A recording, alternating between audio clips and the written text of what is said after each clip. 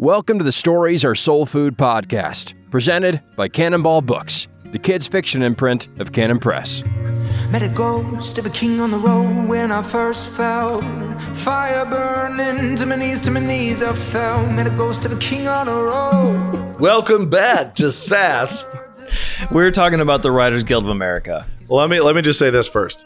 We had the best intro to a podcast of all time.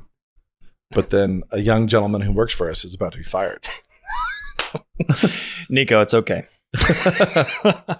Yeah, the memory card was full. So now we have to do it all over again. Well, yeah, I mean, it started with flattery. Always the best. Oh, yeah, no, we got it. So I got to do that again. A computer programmer says I know what I'm talking about ChatGPT. Ha ha. Yeah, exactly. Experienced computer programmer, though. Says that your metaphors are even spot on. Oh, good. And you do understand good. AI. One thing about my metaphors, they're always on the spot. Right. There's a spot and they're on it. Spot on. Yeah. Anyway, we will talk a little bit about ChatGPT. Not much, but mostly because I had some calls today. And what I was saying to the void, what I was saying into the Turned void. out it was only me listening. Yeah, Brian and I were having a good chat, which is normally how I view this anyway. But we were having a good chat. And what I was saying into the void is that I was on a call today with a long-term experienced LA operative in the entertainment industry, decades of representation experience at the biggest agencies there are. And they were telling me that ChatGPT is already eliminating TV jobs. And which, in my opinion, just reveals how unimportant that writing was. Yeah, so you're saying the low-tier script generation. Work. But people who are in the writer's room and they're just iterating, and they're just finding and replacing characters and shifting voice, and then they're handing it to a boss who's actually writing it and signing it and getting the credit. So a lot of people who run these big shows and it says created by their name on the front card, the grunt work is all happening with low-tier writers. So that would have happened with what's the one we watched, the TV show Severance. That would have happened with created by Affleck or whatever his name is. Stiller. Yeah. Mix up the two. Yeah. So he would have grunts working for him, and he would do writing. He would do writing at the point of origin, and he would do polishes. And so you have, but really it's less him and it's more guys who have big TV operations and they're spitting out, a ton of different big shows. So Stiller's not doing a ton. He can afford to be really hands-on. And I don't know how hands-on he was with that show, but he can afford to be very hands-on. And the way Apple pays and everything else, he's incentivized to do that. But when you are a Sorkin, a Murphy, a Shonda, these different people who run, tend to run big operations and have a bunch of people on staff, then they're going to have an idea. Ideas will be pitched to them. They'll say, yeah, this is a great idea. They'll have somebody iterate it. It'll come back to them. They'll write on top, change things, and then, or even just say, change these and send it back. And so you're going to move according to this rep. They were telling me that they're seeing that luminary, the big name, and then 2 people underneath that luminary where there were 4 to 6. And also, the WGA, the Writers Guild of America, is striking right now as of next week. And all writers in the guild are not allowed to work for money. Oh, wow. From anybody, period. And both sides are super entrenched. And it's ultimately over streaming royalties and, just the nature of the revenue on streaming. So in the past, so with Hello Ninja, if I had sold Hello Ninja to Nickelodeon 12 years ago, then it would have had a first run, a second run, and it would have had rerun royalties and all this other stuff. And there would be windows. And then Nickelodeon could be done with it. And then it could still go be licensed somewhere else and sold somewhere else. Now with streamers, things are perpetually on air. And so once Hello Ninja's on Netflix, it's never done. Yeah. All 4 seasons are on Netflix and they're just sitting there. So there's a lot of tension around profit and all that kind of stuff. And the studios and the streamers, according to my informants, are extremely entrenched. And this is a strike that could last a very long time. And the agents and reps I've talked to about it are telling me that studios and streamers are going to be taking the next 6 to 9 months to really iterate their use of ChatGPT. Yeah. Because when you have a strike, you can always bring in labor from somewhere else. Yeah. Scabs. And this scab happens to be Microsoft. And but the it's kind of it's kind of wild. So we have a moment in time where the guild is going on strike, and the streamers and the studios are going to be incentivized to have producers, people who are, they're in producer roles. They don't have to be on strike.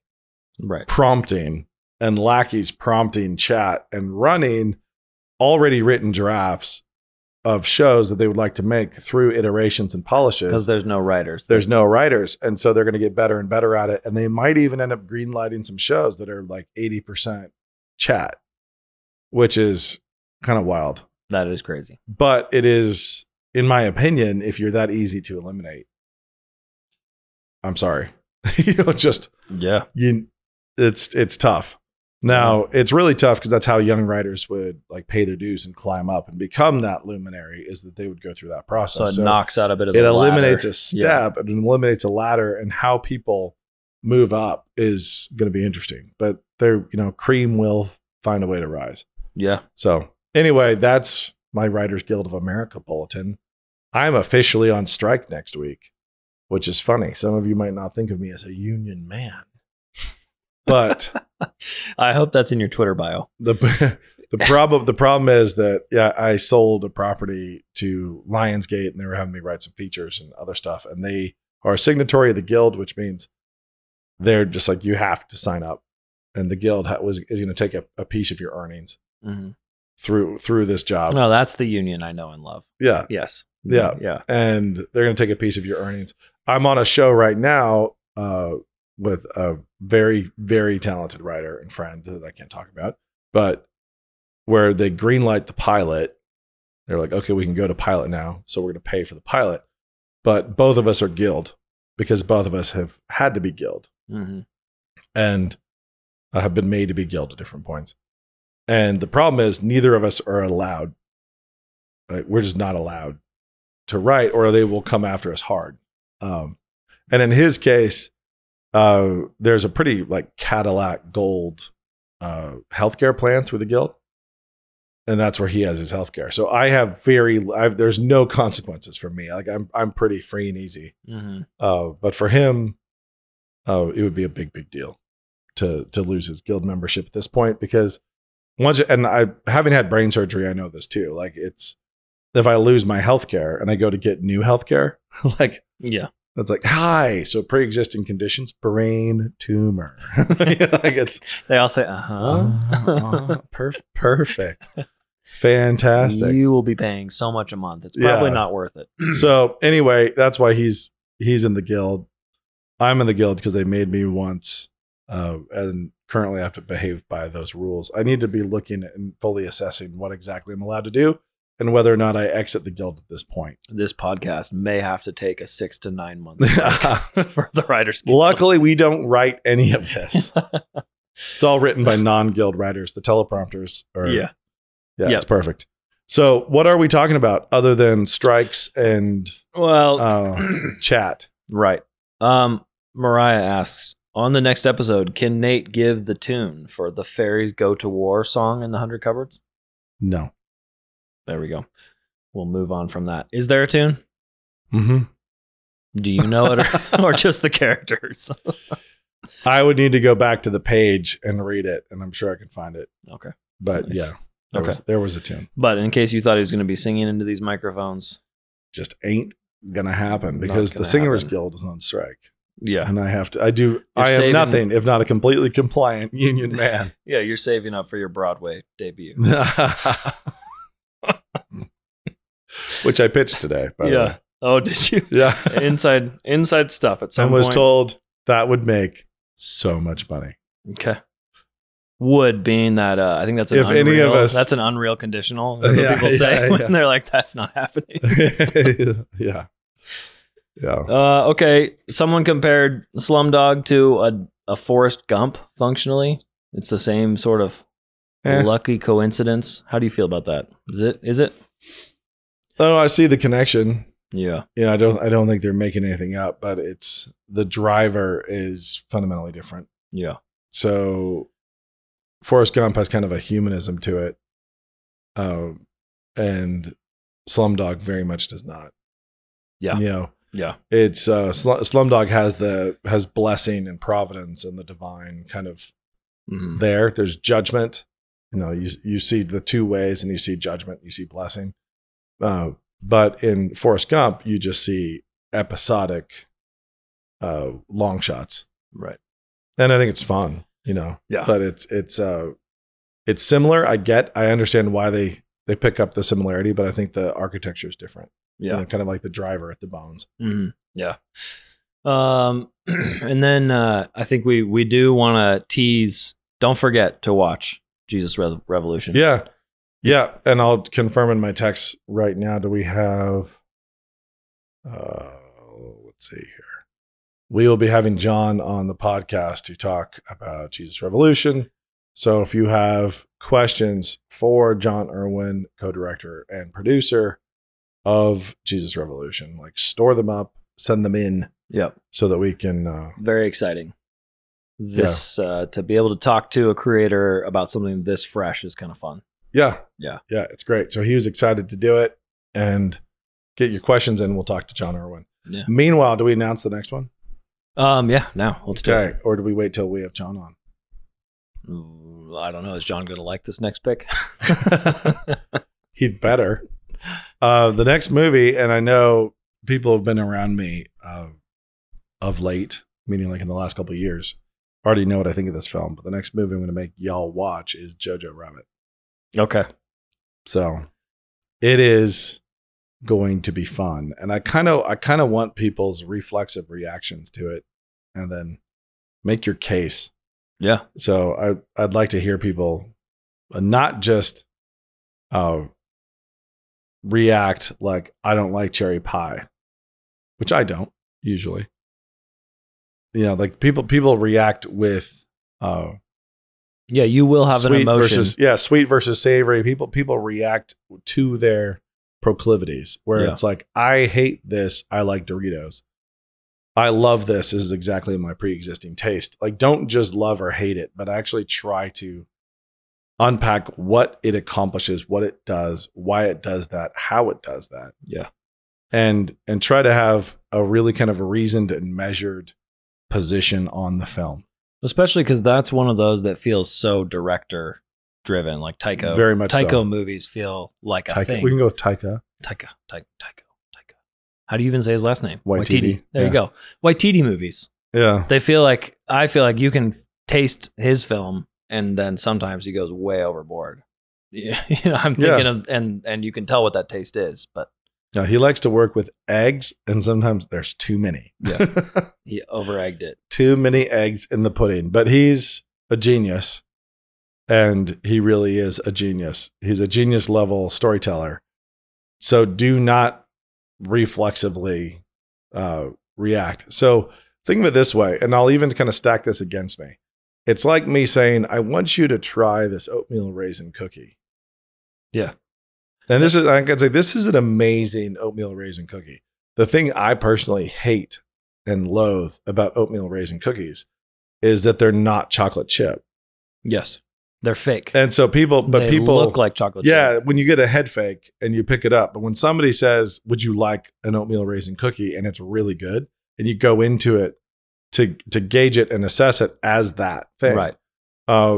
There is a kind of a reflexive thing that we have in everything we do that's very childish. And it's like a kid spitting out mac and cheese because it's the wrong kind from the box. Right. Yeah, where we just have this kind of neurotic attachment to particular things. And sometimes it's tied to reality and it's actually superior. And other times it's just unfair to judge pizza by lasagna's standards or lasagna by pizza's. Right. So you need to think about, what is the thing? What is it trying to be? And I can't tell you how many times I've had conversations like this about my own books and about other people's books where I don't like the space trilogy. Somebody says, It's like, why not? It's like, well, because in Narnia, I really like Narnia. It's like, okay, so that's different. That's like saying, I like breakfast. I don't like dinner. I like breakfast. And you're like, these are different things, and they have different goals, and they have different standards by which they should be measured. Right. And when you target different readers, viewers, etc., and you have very specific goals, you should judge them by the achievement of those goals and also by the quality of those goals. So should that goal exist? Like, this is what this movie's trying to accomplish, or this is what this novel's trying to accomplish. And this is probably what this podcast is now about, is like when we're assessing stories, storytelling, etc., what is the goal of the story? What's the goal? Yep. And we can measure it in terms of its goal and genre and market, but we can also measure in terms of the quality of that goal itself. Yeah. And so this is where we've talked about like Breaking Bad before, right? Where people will say, but it gives this. I got several very upset emails. So I thought, fantastic. We're going to have to go back into this again. So long defenses of why Breaking Bad is amazing and a good, well-told show. But on which level is it amazing? We've talked about the tiers of value already, right? Right. Yeah. So we should do it again, though, because I don't think we've done it on video. So if we talk about the tiers of value, when you're assessing something, you want to actually think about, and this is where the goal stacking happens. You want to think about technical value, the craft, like just craftsmanship.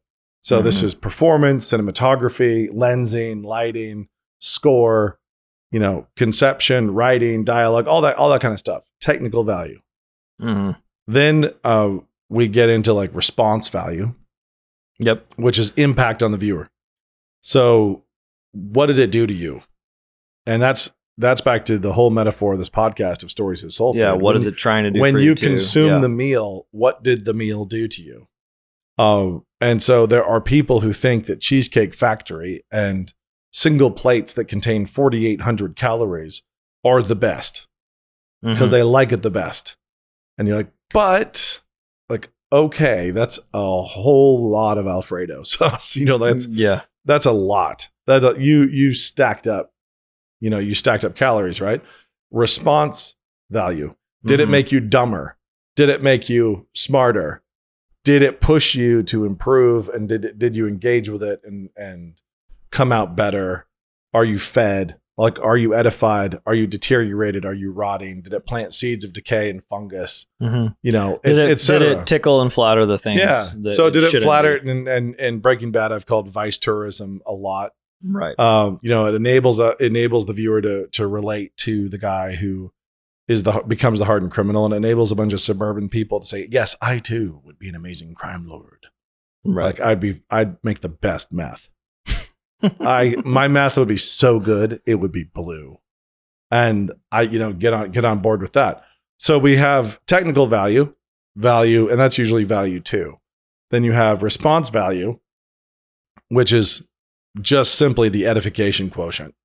Right. And did it make you smarter? Did it make you dumber? And then back to loves and loyalties. Does it make you sympathetic and affectionate towards evil? Yeah. Or does it make you sympathetic and affectionate towards good, righteousness, sacrifice, courage? And I think a lot of Christians virtues. get stuck between those two. They either do all morality, this one makes me want to do bad things, or all artistic craft. Yeah. And they also, down in response value, they frequently mess up. There are 2 directions. One is they start saying it told the truth in a gritty and real way. It's honest. And it's like, and I respect its honesty, and so I respond well to it because I don't want to be patronized and I want to be told the truth. And on the flip side, you have people who say, the word but appeared twice. Yeah. And so not in our home. Right. And so down at response, we have the gritty idiots, and we have the over pious, marshmallow souled people. And they tend to, those are the ones who just react to response. They just react. They're just engaging critically there. One tier up, we have technical value. That's where the gritty idiots tend to like benedict a lot of things. I have to watch this. Cinematography is amazing. Yeah. I have to do that. Put Wolf of Wall Street here. Yeah. Where it's like, okay, genius director. we should all watch and admire, right?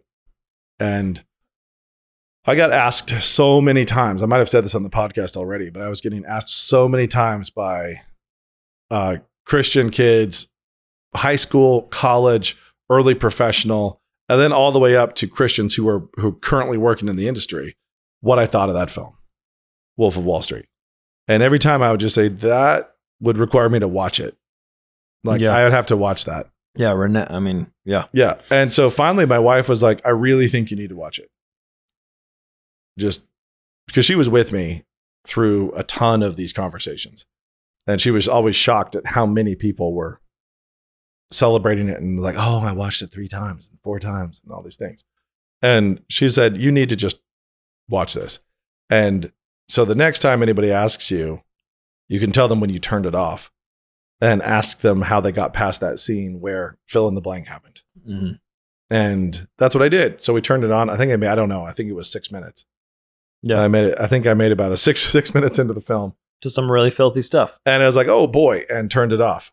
And then you told me, and I don't have to watch it. Yeah. And the next time a bunch of aspirers asked me about it, I said, I didn't get past that scene. Like I started it and I didn't get past that scene. I turned it off right there.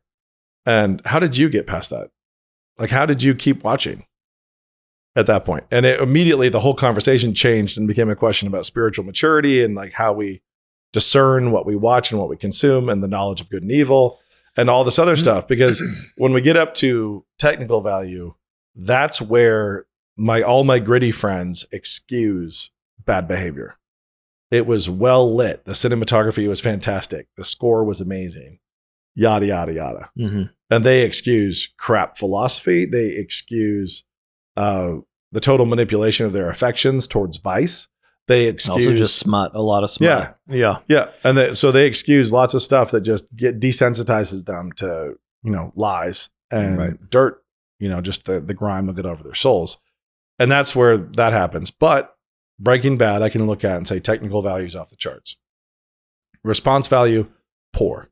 I think it's bad. I don't think it was good for people as just consumable entertainment. I don't think it was a healthy thing. Then we get to the most important one, which is objective value. And this is where we pick up the cat by the tail and we rub all of the relativistic fur the wrong direction. All of the little relativists everywhere will be annoyed when you get to objective value and the simple question of, does God like it? Yeah. Like, does God watch this? Is he aware of this? And is he pleased by it? Does this bring him pleasure? And that is the ultimate goal. We're trying to be like God. We should hate the things he hates. We should love the things he loves. And we should, and this is incidentally why I can be nice about Fireproof. Right. And I can be nice about Fireproof and not in any way at any level be deceived about its technical value. Right. I can look at its response value. So those two are flipped. Yeah. Technical level poor. Yeah. Response value. And I'm like, okay, so the response value, who am I to get mad at some people who put together $200,000 and made a movie that blasted away at pornography as a rot in the family and was successful? Do I admire it technically? No. Do I think that's the way all Christian storytelling should happen? Absolutely not. If the conversion scene, would you do it differently? 100%. I would do everything differently. Yeah. I would do all of it differently. And yet I can respect it. And I can genuinely believe, I can see God's blessing on it. And I can genuinely believe that my Father was pleased by their effort and could say, well done to them. Yeah. Right. And because ultimately, and this is the issue. Ultimately, we're out of sync with God's tastes.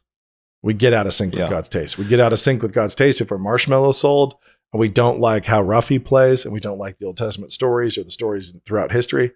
We get out of sync with him there, but we also get out of sync with him when he loves people and especially when he loves goobers.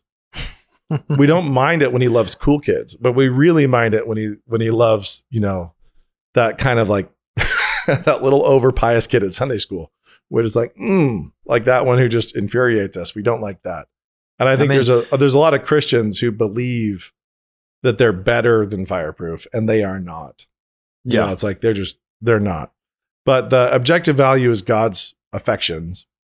Haven't you described that as I mean, functionally, you've described it as true, good, and beautiful too. Yeah. It's just that triangle. Yeah. So objective value is it true? So true, good, and beautiful. And that'll take you through the whole, right. That'll take you through all three levels. Good's craft. But if you're watching something and reading something and you're thinking, how do I engage with this and how do I measure its worth?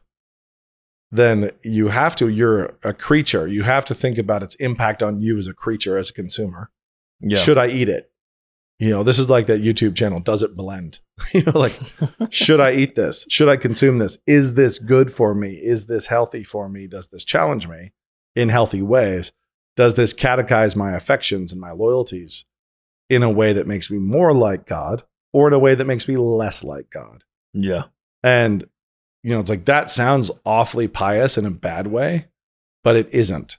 Because more like God, less like God is measured by his own natural revelation, the kind of things that he made and how he tells his stories and the Bible, not by Victorian sensibilities that think that God is actually a schoolmarm, right? When he's not. So I'm talking about, does this story make me more like God the Father who made ladybugs and aphids and praying mantises and falcons and lions and rejoiced in the lions ripping their prey apart? Or I just saw a praying mantis eat a hummingbird. So they're filming out the window. I was sitting on the feeder just waiting and got a hummingbird. Now that God did that. Yeah. I was like, you saw this. No. This is a video. This is a video. I was like, Brian, how do you not have footage? Yeah, I know. That would be the worst to miss. But yeah. It's one of those things where you start to watch it and think, I don't like that. I always root for the higher level of life. Yeah. And so God's the one who brags about listening to the ravens cry out to him all day. I'm talking about, does this story make you more like that father? Does this story make you more like the one who said, David is a man after my own heart? So I'm not talking about Victorian schoolmarm sensibilities. I'm talking about God himself, the way he actually is. Does this actually catechize your loyalties towards things he loves? Does it make you more like him? Does it make you sharper, smarter, better somehow? Or does it make you stronger in the fight? Because there's a lot of times you're watching stuff to resist it and war with it. And so, it can make you more like God and it can refine you in his image, but indirectly, not by imitating it and just feeding on it, but by building up your own strength. I think we're really bad at that one though. The loyalty one, because we tend to watch a movie and say, hey, did it have a bad thing in it? And we'll say, yeah, the kid was bad to his dad. There's a raisin in the cookie. Right.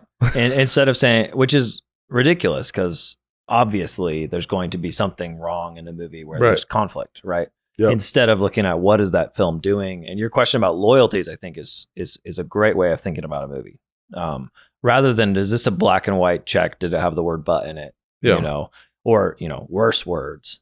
I could only take one of those in my movies. Otherwise, that approach rather than how is it strengthening you is a key one for that triangle. What are you getting out of the experience of donating 85 minutes to 2.5 hours to it?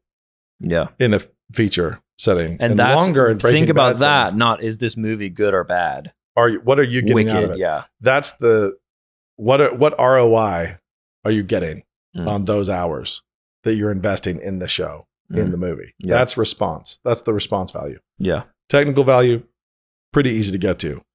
Objective value, in order to really measure that, you need to get to know God better and better and better and better your whole life. Is this story telling the truth? Yeah, about this kind of person and this kind of character. And so there's a lot of times, and this is how we got onto this whole discussion, right? Is if you take Jojo Rabbit, you take a movie like it, and you say, okay, let's get right into technical value. Let's get into response value. Did I benefit from investing my time and watching that film? Yes. Like I did. How is it crafted? I can talk about its technical value. We get up to the objective value, and this is where people need to realize that their disagreement is. So the disagreements about this film come up there, and they tend to actually present them as if they're down on response. And they say things like, I don't like oatmeal raisin cookies. I'm like, okay. Yeah. That's fine. But it's like you're against the whole endeavor. Yeah. Like you're against it. This could never succeed. There's no place on the planet for an oatmeal raisin cookie. And I say this as like, I use this as an example because I really don't like oatmeal raisin cookies. I get it. And yet even so, there's times when it would just hit the spot. I'll eat it if it's right out of the oven. If it was accurately advertised, of hey, would you like an oatmeal raisin cookie? Yeah, you could be like, yeah, that could hit the spot. If you get the head fake of chocolate chip and it's not, that's a problem. You try to order at the coffee shop. But anybody who criticizes it for not being something else, it's kind of bizarre to me. It's like criticizing, any number of things. Like, I hate donkeys. And you're like, why do you hate donkeys? And they're like, because they're not horses. It's like, oh, okay. So, but as a donkey, was that a good donkey? Is it a good, there should not be donkeys, says the person. There just shouldn't be. Why? Because I hate them. Why? Because I love horses. And that's as far as they get. It's like, I love chocolate chip cookies, so there should never be a donkey. Well, we're having the worst time right now where we publish occasionally unpopular books, but we're having this thing where people keep saying, your book says this thing that it overtly does not say. And they keep returning to it over and over and saying, yeah, but this thing is really bad. Yeah. And they just want the two things to be the same. Like they really want. Yeah, they're looking to equivocate stuff. Right. And they cannot interact with a book on its own merits. It must be interacted with proxy merits that we've already decided true or false. And that's the kind of thing where if you have a film where there's an obscenity, there's a curse word, and people are mad that it's there. And it's like, well, but was it used appropriately? Is it, and I mean in the context of the story, is it used appropriately? Is it actually a good thing that it's there for the whole? Or did you just notice that there's an ingredient that you think never should be allowed? And there's a place for that. There's ingredients that should never be allowed, because the reason why we're all fallen is because of the fruit of the knowledge of good and evil. There is a knowledge of good and a knowledge of evil that is meant to be beyond us. Yeah. It's like, we're not supposed to be in the hotel room on the wedding night. We're not supposed to be in that horrible, horrible sex trafficking brothel in Bangkok, where like the knowledge of that evil will destroy and corrupt us. Right. And there are plenty of people who, courtesy of the internet, find out about every bad thing happening all around the world, and it breaks them. It crushes them. Like, the knowledge of evil is actually a very dangerous thing. Yeah, it is. It's going to melt you down. It's going to break you. And then on the flip side, the thing people don't understand is the knowledge of good also. There are places where the knowledge of goodness is something that should be out of reach for you. You shouldn't be over there. You don't, just because it's in the real world doesn't mean you have access to it. It doesn't. Well, you're thinking, I mean, obviously I can reason from God saying he can't show his self to Moses without Moses dying. Yeah. I'm sure. How does that work on a practical level? You just mean pastorally, there's particular situations that the average person is not ready to find wisdom in? Or is that, but also that in Narnia, there's some great wisdom when Aslan is constantly saying to people, that's not your story.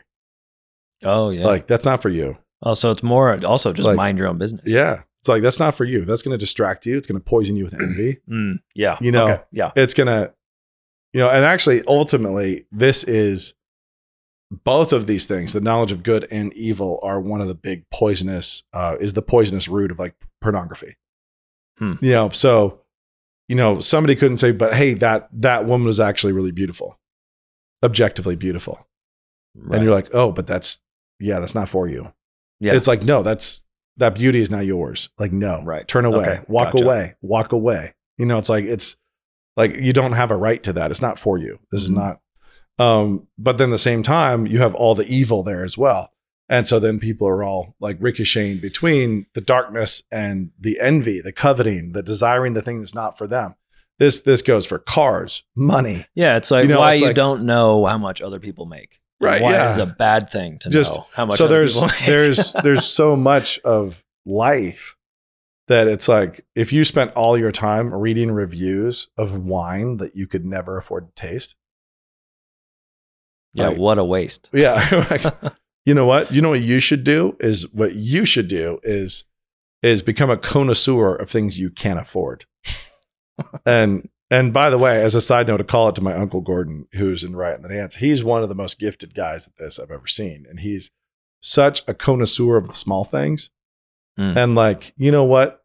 Let's talk about the exact premium best time to eat a Fruit Loop. It's like, it doesn't matter what it is. He's like, there's a way in which the milk and the timing, and it's got to be like, it's like, he is so grateful and such a grateful person, and whatever God's given him, he studies it. He doesn't just whip past it. It's like it's in front of him. God give this to me intentionally. It could be a Fruit Loop or a cornflake, and he's going to be like, let me really take a look at this. If it's this ant, if it's a little brown beetle, it's like, it doesn't matter. And that equips him to be really faithful with the crazy adventures and the stuff and Riot and the Dance, where he's off in the Serengeti, or he's in Sri Lanka and he's seen amazing things. He's already been faithful with, basic thief ants and garter snakes, for a long time. He's been amazed, like really, truly amazed, and has learned more and more and more about them and been more deeply amazed by them. And that equips him to move on. So the knowledge of good and evil, I think, ultimately can be summed up as what Aslan does in Narnia, where it's like, it's not for you. Gotcha. Like, don't worry about that. It's only going to poison you. Yeah. And we just think about the darkness, just the darkness being that. But it's actually a whole bunch of wish fulfillment storytelling that does that too. That seduces people into envy and coveting, and the grass is always greener, and, and that kind of a thing. So flipping this back around to Breaking Bad, I should say these actually weren't angry emails. These were just they wanted the full take. I'm sure there were some angry ones. Let's just go ahead and even if we have to fictionalize them, I'm sure ChatGPT could generate some for us. But the idea there is that you're watching the decline of Walter White, so he's basically the antagonist, they say, and Hank, the cop after him, is the protagonist. So why do you sigh over that, Nate? Carry on. And so as you watch this protagonist come to the fore and the antagonist be revealed, you can see the value in the story, because good guy on the heels of the bad guy, good guy wins at the end. Does he? And here I have to say, I've never watched. Problem with being around Nate a lot is you're like, oh, I guess I don't really need to spend a lot of time on Breaking Bad. Nate already did it, and so I didn't watch all other things. I've only watched some of it. I mean, to me, that seems to be a misunderstanding of protagonist and antagonist. Right? Yeah. Where are your sympathies? Yeah, I think that's a fair question. Where are your sympathies? And it's 5 seasons. You can't say at the end of the 5 seasons, my sympathies have shifted. Yeah, Walter needs to be taken down. Yeah. So the simple fact is, this was very successful because it was well crafted, but also because it was scintillating and capitalized on the wish fulfillment aspect of vice tourism. Yeah. So, I mean, I think specifically too, that's the market reality. It feels like there's been a major movie made about each drug when it hits popular culture. Right, you have American Gangster and get like the cocaine movie, and then you have a lot of cocaine shows. And then this one is the first one I recall about meth that kind of made a movie about meth that isn't just watch it wrecked your neighbor. Just watch meth heads be awful. Yeah, right. And so I know there's like a lot of pop movies too that have come out, and usually they're comedies, but the pop movies, and it seems to me that those ingredients combine to have it be pretty novel. Watching a relatively good guy, right? Isn't this the whole idea? It's a good guy who decides to use a bad weapon to get something good, and it kind of corrupts him. I'm not denying that we see his slow motion corruption. Yeah. Right? We do. But there's a couple things here. One is, it didn't need to go on that long. Like it ran out. Like, okay, so if you want to talk about people making the wrong choice, and you're going to write a cautionary tale about the destruction of a chemistry teacher who decided to make meth. Like, okay, is that like a big problem? We have a lot of chemistry teachers doing, like, it's a bunch of high school chemistry teachers are making blue meth, and they're doing such an amazing bang up job at it that we must have a show. The people of North America absolutely need to follow the exploits. I woke up one day and was tempted to start cooking meth in a trailer. Yeah, Claude, good thing Breaking Bad. I had seen Breaking Bad, and I'd seen where that ended after many millions of dollars and everything else and power and all that other jazz. So, the character was impressive, but the rationalizations around watching the whole thing are maybe the most impressive of all. I think we like this film. We've seen The Godfather. It's the same film, done way better. Better. If you actually, if you studied, if you are a future TV guy and you're working in TV, I can see saying, man, I need to actually learn structure. I'm going to follow the structure of Breaking Bad. I'm going to outline this. I have a map of season 1, season 2, season 3, and I'm outlining it and I'm looking at the movements and I'm charting the character. I'm thinking about how did they do this and have it so compelling and so commercially successful. I have no beef with you. Yeah. You've got that cadaver on the table and you're doing work. It's like, that's a different kind of a thing than suburban dads and moms working 9 to 5. Dad comes home, kids are in bed, and I'm like, put my feet up and I want to watch something. What do I want to watch? What itch do I have? I need to watch the next episode of Breaking Bad. I got to see it. It's not because you're doing that. It's not how you're engaging with it. You're engaging with it as food that's catechizing you. It's pushing you one direction or another. I think say there's a big gulf between, is it doing something really good for you and is it lawful? I'm not saying it's unlawful, right, to have watched it. I'm not trying to say that. They think you're saying this is bad because there are bad things in it, which, as we've highlighted at first, not really my jam. Yeah. And the question is, be honest with yourself. I used to be incapable of turning something off or not reading a book. The first time I stayed up all night, I was reading a terrible Crusader novel, and it was 6th grade. And I was like, this is awful. And I needed to stay up all night on a school night reading this book just to make it stop. I have to get to the end. And so I finished it. And my dad found me. It might have been junior high, but I think it was 6th grade. He found me in the morning with my light on him. He got up at like 6 a.m. to go to work, and he was like, I had just finished. And he was like, what are you doing? I was like, I had to finish this. And he was like, what? And I said something trying to explain it. He's like, just don't do that again. I'm like, okay. And I went off to school exhausted, and it was a horrible thing. And I have awful memories of that book. But my only way to quit a story was to get to the end. And it took a long time before I had the maturity to stop mid-narrative. It was probably college, before. And if something was awful, I'd turn it off or whatever. But for reasons like that. But, it was hard, like just not reading books. And my favorite is still The Fountainhead, which I quit 50 pages from the end. After reading like 1,100 pages, it was like, this is stupid. And I threw it across the room. That's it. I've never finished it. I'm kind of proud of that fact. But so with things like Breaking Bad, you got to ask yourself, what is it doing to me? Like, is this good for me? Is this making me a better dad? Is this making me a better husband? Is this me just having a bowl of Doritos and some paste picante after work, where it's just like, that's all it is, and it's lawful, and it's because that would be fine sometimes. Yeah. There is. Yeah, it's totally fine. So is that what it is? And I'm engaging with it, and I'm making sure I'm not passively receiving it, but I'm actually actively engaging with it. I'm not super worried about that. What I'm worried about is the people who became fans. Like the people who threw meth parties. And I know of Christian families that hosted like Breaking Bad nights where with rock candy. Yeah, they did blue rock candy. And the chicks were all, housewives were all dressing up like some pretty trashy individuals, and husbands were dressing like Walter White. And it's like, what is wrong with you?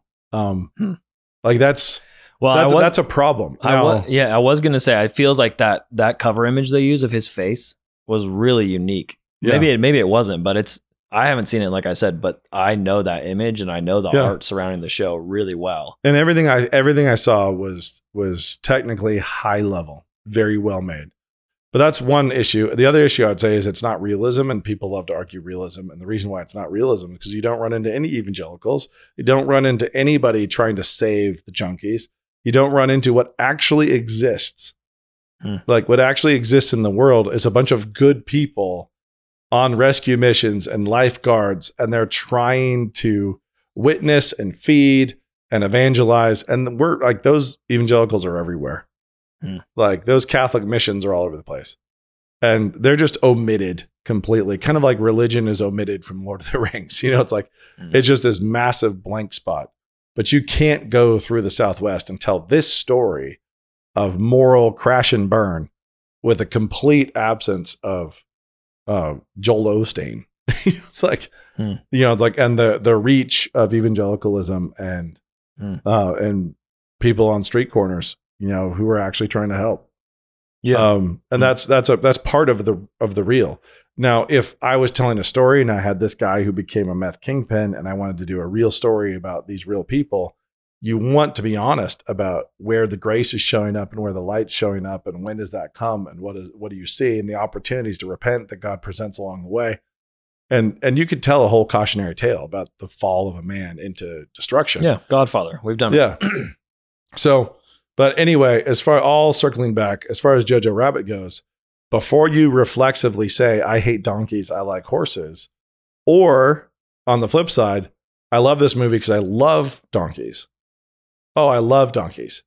It's like, no, think about its actual goal, the goal of the movie itself for the impact. And so the movie is trying to be a thing that will have a particular effect on people. So above objective up there is this target for the film. And that target has to do also with the response of the viewer, which is another way to measure it. So just make sure your response is not reflexive and try to get into, is this a good target? Is this a good target for a movie? And that goes to Breaking Bad too. The question of, is this a valuable target for 5 seasons of narrative?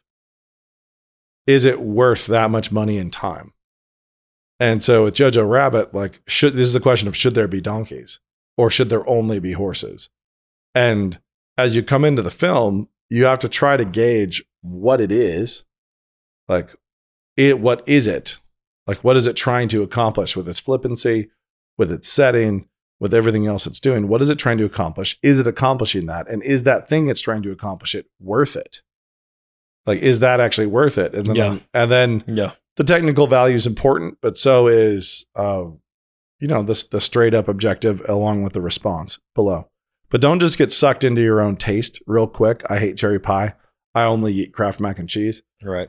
Don't do that. Man, I think probably Breaking Bad, I mean, I know the taste that is, and I probably would like it. I like detective shows. No, I know I could blast through, if I was like on a book tour, I know I could whip through all of them and just be like, yep, story grip, go, because the technical value is high. Yep. So I know the episodes are going to like flow into the next one, and you're going to cascade through the story, and it's going to be as easy as falling downstairs to watch the whole thing. Right. If I actually had the time, if I was on an airplane a lot. And the question is, I look at that, I'm like, what do I gain? Do I need that? I also, it's like you get and you give. Yeah. I also could eat 2 bags of Doritos. I like Doritos. Yeah. You know, it's like, should I do that as well? You know, like, no, I shouldn't. I should have some honesty about what's good for me or not. And I should try to actually, regulate my intake however I need to. But it is, so with Jojo Rabbit, that's a really long conversation around things that are unique. And so Jojo Rabbit is a very unique film. There's not a bunch of movies like this. It's going to stand out as unlike other things. That's what you're talking about in terms of Taika Waititi's flavor, because all of his movies have this kind of flippancy to them. Yeah. But when he tried to do this, and he plays Hitler in the film because he couldn't get any actors to successfully follow his direction. Yeah. And be the way he wanted Hitler to be represented. So he had to play Hitler himself. A Maori Jew playing Hitler. Yeah. And he does a great job. But so watch it in terms of like what it's trying to be. It's aiming at a particular target. And you can assess the value of that target along with the measurement of whether it hits the target. Yeah. So great. Very long-winded discourse on criticism and value, and how Breaking Bad is something that I have never gotten past. I don't know what episode, 2 or 3.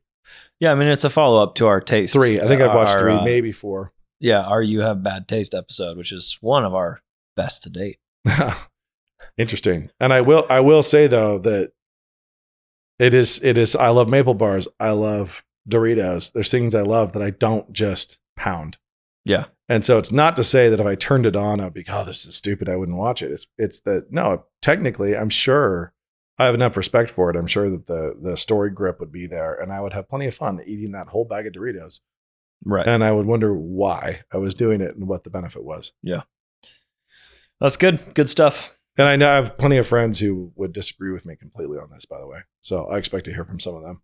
Yeah. It's not a bag of Doritos. It's foie gras. foie gras. I also like foie gras, and I wouldn't eat that much of it. I wouldn't eat 5 seasons of it. Yeah, that's a lot of goose. Yeah. Okay, that's it. We're done. Is the card full? Do we need to do the whole thing over again? If we do, we aren't. Yeah, already. Peace out.